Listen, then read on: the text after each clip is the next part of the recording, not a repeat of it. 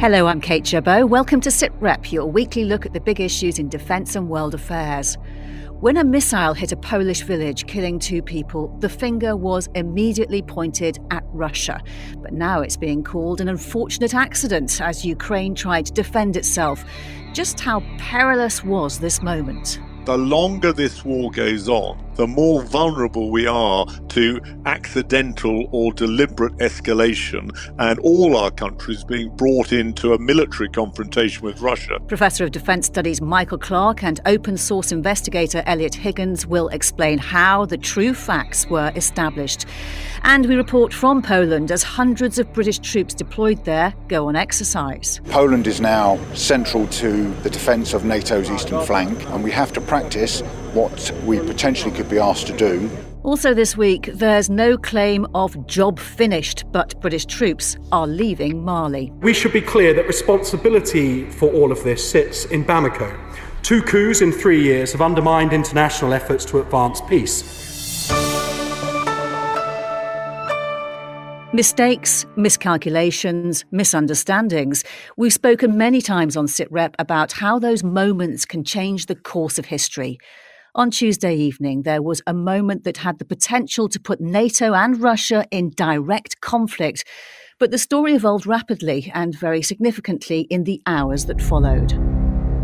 Just a little bit of breaking news. The Associated Press is quoting a senior US intelligence official as saying that Russian missiles crossed into Poland, killing 2 people. And we start with breaking news this hour. Poland's Prime Minister is calling an urgent meeting of the National Security Council. What this looks like, frankly, is a Russian missile that has fallen almost certainly accidentally.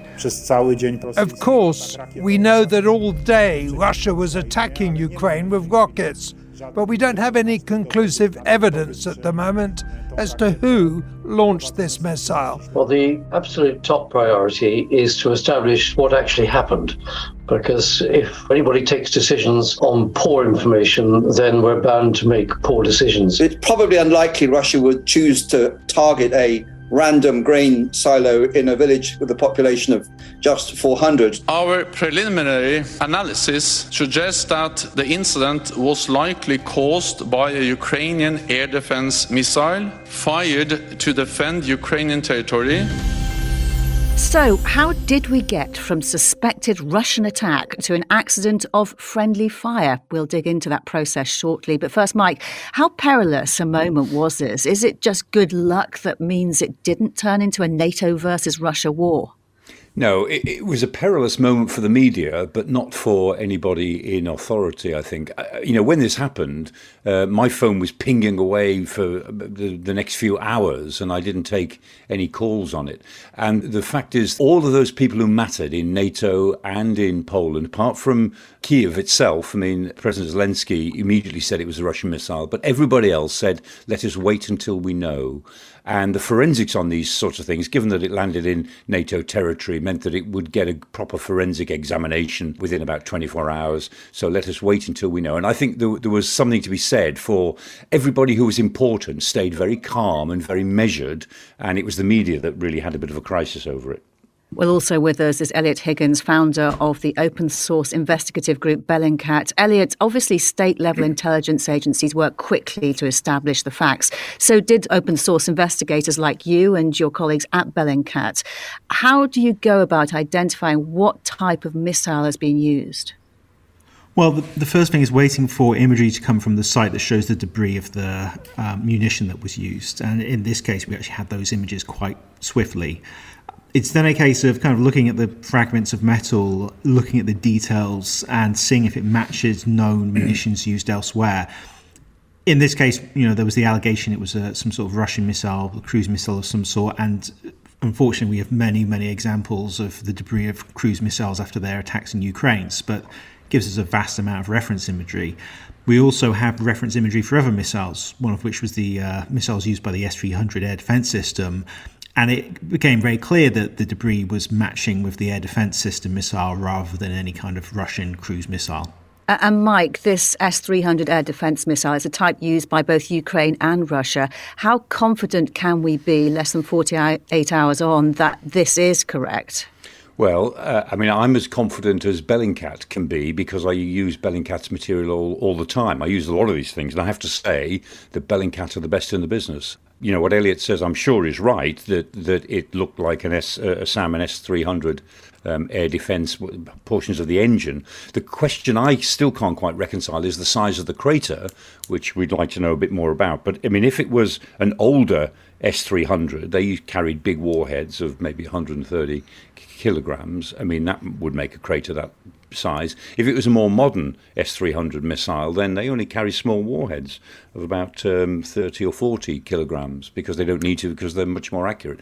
So a lot depends on whether this was a more modern or an older S300 missile, but I'm very confident from what we've seen so far and what Bellingcat have said about it, that seems to be, that's part of the wreckage. Whether there's anything else to discover in the wreckage, I wouldn't be surprised if there is, but the part of the wreckage we're sure about certainly points in the direction of it being a Ukrainian air defence missile. Elliot, can you enlighten us at all about the size of the crater? Well, I think one thing that will help things become clearer is the information that comes from official sources about what they detected on their various systems, about the trajectory of Russian rockets, the response of air defense systems by Ukraine. I really think this visual confirmation of what the debris is really is more about making sure that people address these claims with more caution. I mean, certainly the media was all over the claims that this was a Russian missile striking Poland, but it's unfortunate it got to the point it did, because we of course now have Russia using these claims to actually attack the verdict of the MH17 trial today. We've got Russian embassies today tweeting out that because the media and some officials got it wrong on what happened in Poland, that it must also be the case with MH17, which I think is very unfortunate. And the other big part of the puzzle is identifying where the missile has come from. How possible is it to determine its origin, or at least the direction it travelled? Well, it would depend really. It's difficult to confirm the direction it travelled from just by the nature of these are guided missiles, so they aren't dumb rockets where it's easy to measure the trajectory. But we also need to keep in mind that there is, not much debris left of this missile, so it's not really possible at the moment to identify the exact type of variation of missile this is, which would then help us tell which warhead it is, whether or not Russia has these in stock, whether or not Ukraine has these in stock. So even though we can say it's this type of missile, there are still kind of other questions that need to be answered. But I think this initial claim that it was a Russian missile that was targeting Poland is clearly been shown not to be true.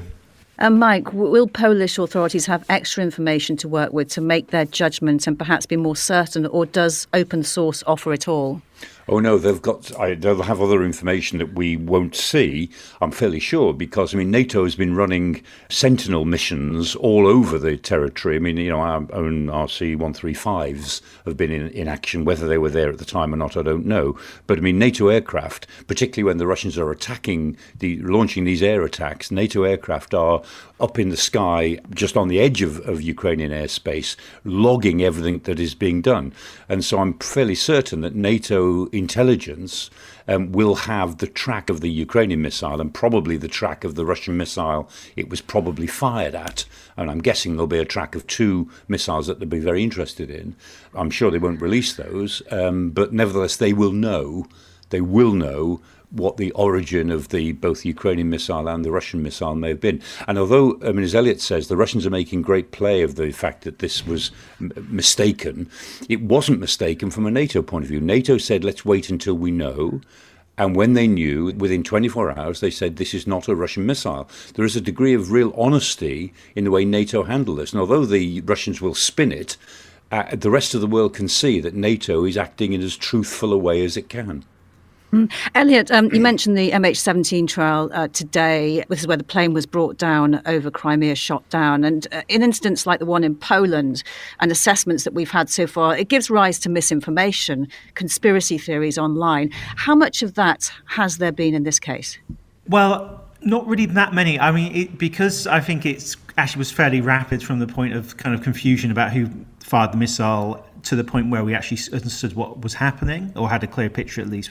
I think it kind of reduced that to a certain extent. There are some people trying to claim this is an attempt at a Ukrainian false flag, but that's not really something that's really being pushed too heavily at the moment. Maybe that'll change. Maybe Russia will need a distracting distraction from the MH17 verdict today, so they'll start pushing other conspiracy theories. But I really don't think it's kind of being able to enter those kind of counterfactual communities in the way that something like MH17 did.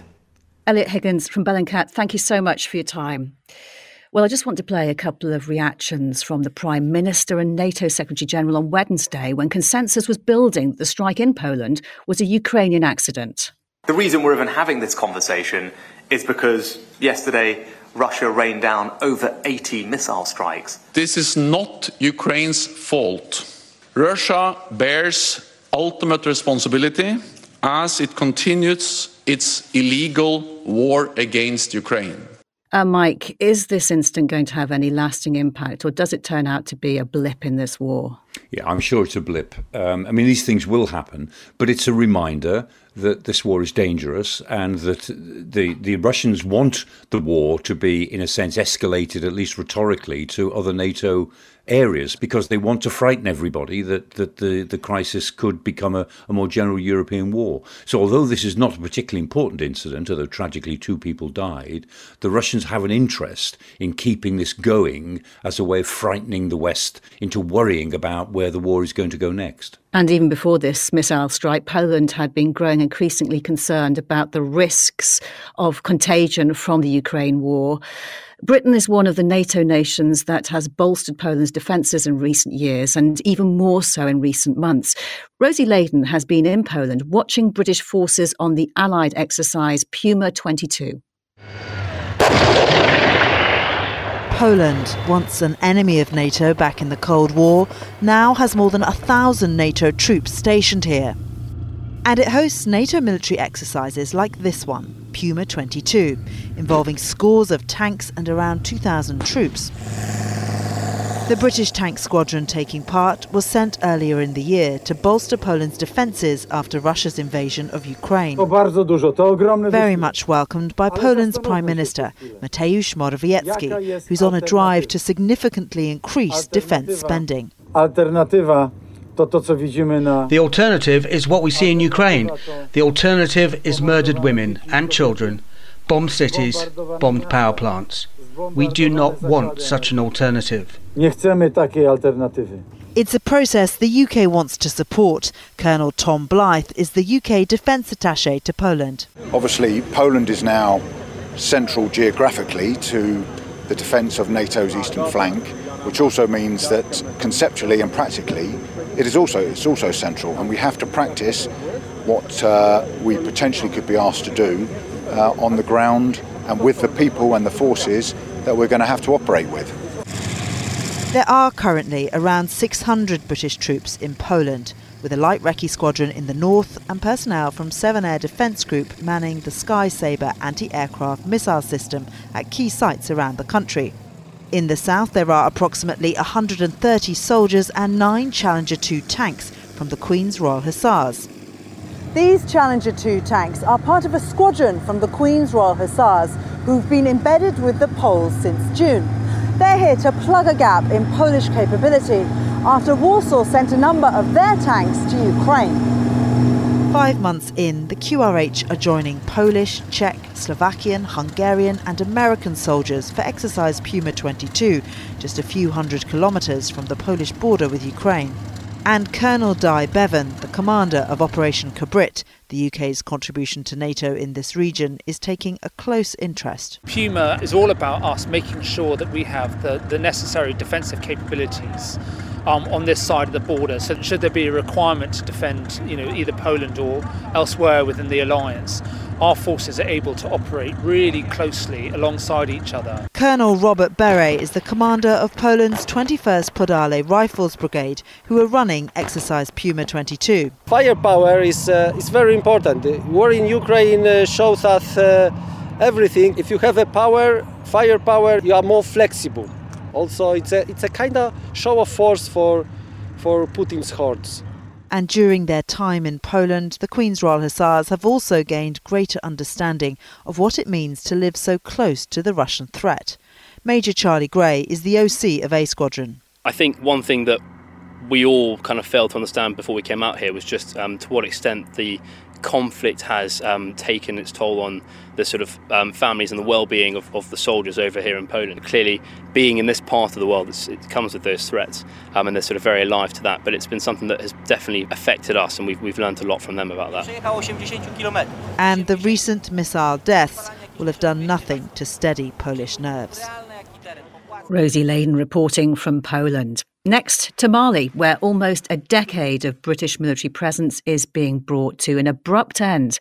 Since 2013, when Islamist militants came to the brink of taking over the country, UK troops have deployed in various roles, training Mali's own forces, helping a large French military mission, and most recently as part of the UN peacekeeping force MINUSMA. But France withdrew from Mali earlier this year. Canada, Sweden and others have followed suit. Now Britain is withdrawing from MINUSMA a year early. Armed Forces Minister James Heappey told MPs the blame for this lay squarely with Mali's military government, which seized power in a coup in 2020.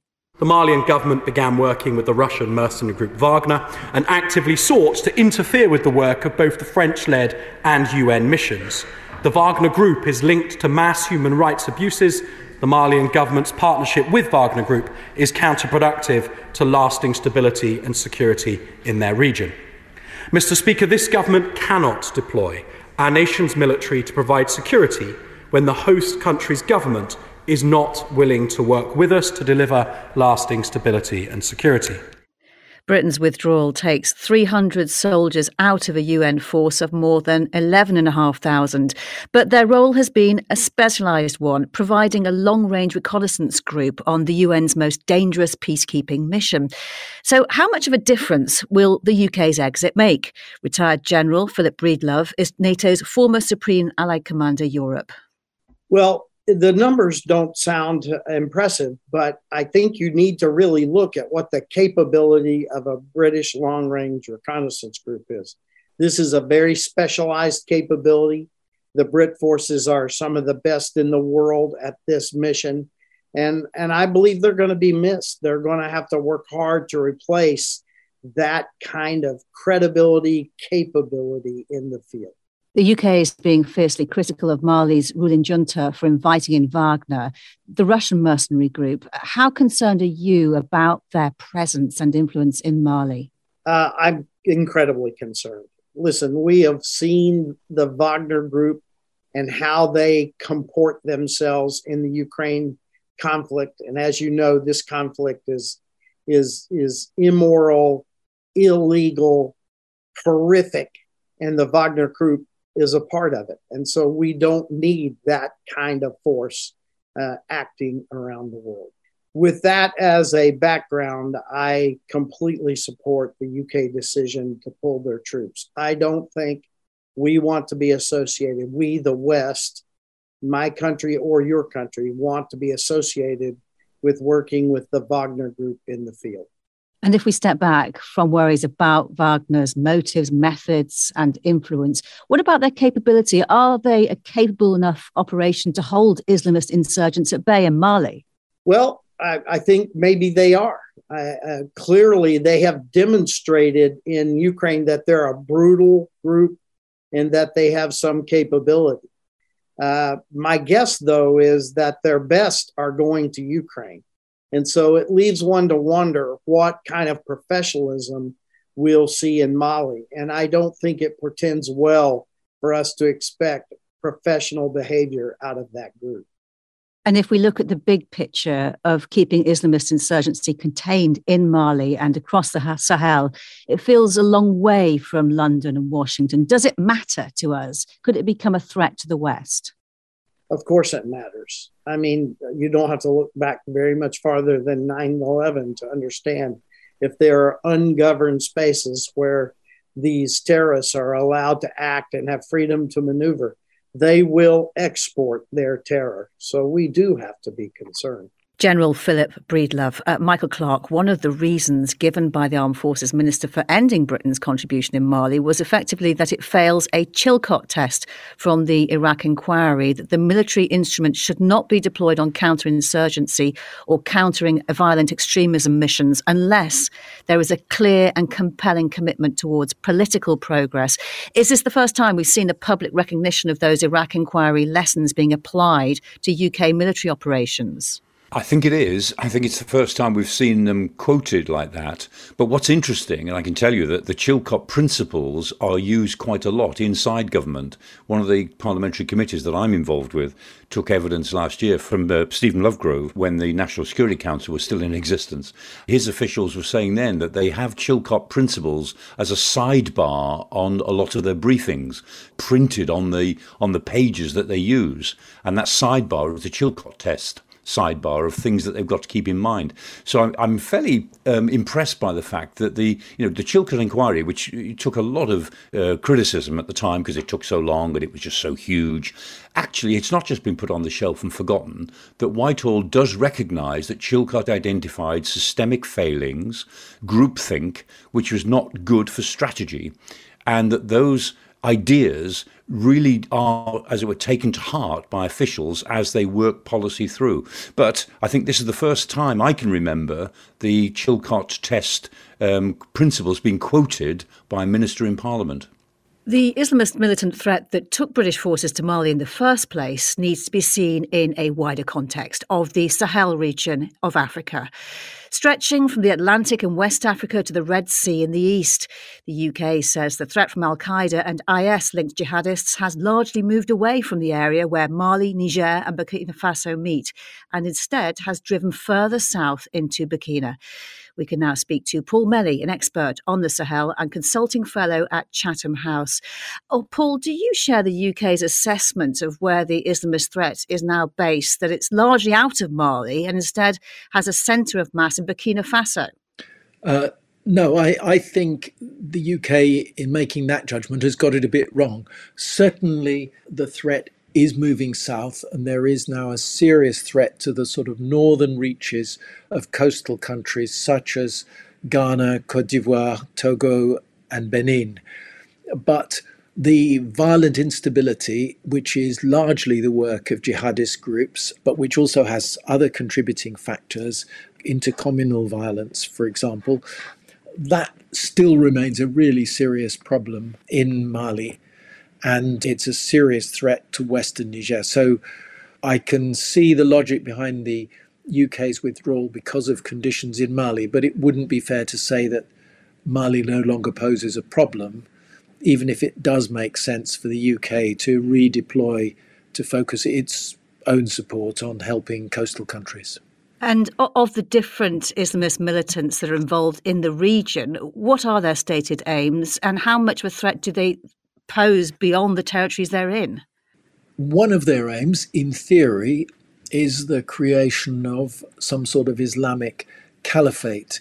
But in practice, it's just become a much wider general sort of destabilizing and disrupting violence that has largely broken up the normal functioning of government, public services, local administration in the center of the Sahel. And at community level, it's also been about replacing those state structures and traditional authorities with a degree of what you might call jihadist ideological influence. And Paul, the UK will be part of a meeting of the Accra Initiative next week. This is a West African-led programme trying to tackle the spread of Islamist insurgency. How much Western military support have they got in the region at the moment, and how much do they need? Well, what they probably need is specialist support for the kind of intelligence and special forces operations that are needed to secure their northern border regions, because we've seen over the last couple of years it's beginning to become an active threat rather than just a security worry. At the moment, they're getting some specialist support from Western countries, particularly from France. France has been working out new forms of support for Benin. The French have a lot of troops based in Cote d'Ivoire permanently, but down on the coast. But there is also an academy to train West African forces against terrorism in Jacquesville in Côte d'Ivoire. So this isn't quite the scale of security crisis that we're seeing in the what you might call the core Sahelian countries like Burkina Faso or Mali. But the intention is to try and move now to forestall before things get much worse. And do you think we could or should see British troops deployed elsewhere in Africa after the withdrawal from Mali? I think that British troops, because English is the language of Ghana, British forces are probably quite well suited to working with the Ghanaian military, especially in training them in some of the more specialist tasks or providing technical support or intelligence. It's going to require quite a bit of coordination because for the central Sahel, the French and the Americans with aerial surveillance from satellites and drones have a sort of well-developed intelligence surveillance coverage of the center of the Sahel. How far that is yet being extended down into the coastal countries and whether Britain itself will need to provide capacity or whether it will be, as it were, supplied with aerial capacity by the Americans, it remains to be seen. Paul Melly, good to speak to you. Thank you very much for your time. You're very welcome.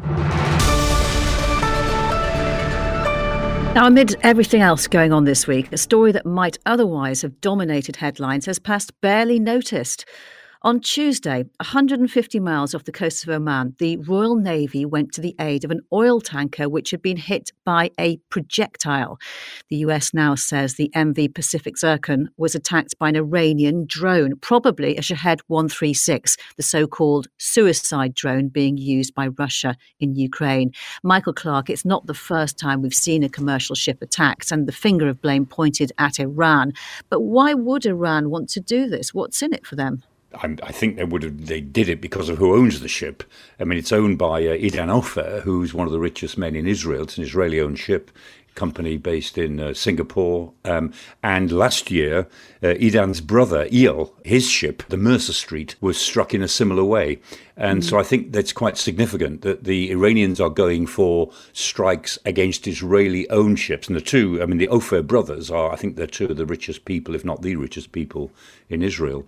And these strikes are neither here nor there in military terms. I mean, these ships, the Pacific Zircon's a 28,000-ton tanker. And so an Iranian drone is just going to cause some superstructure damage at best. Having said that, last year, a couple of people were killed on the Mercer Street.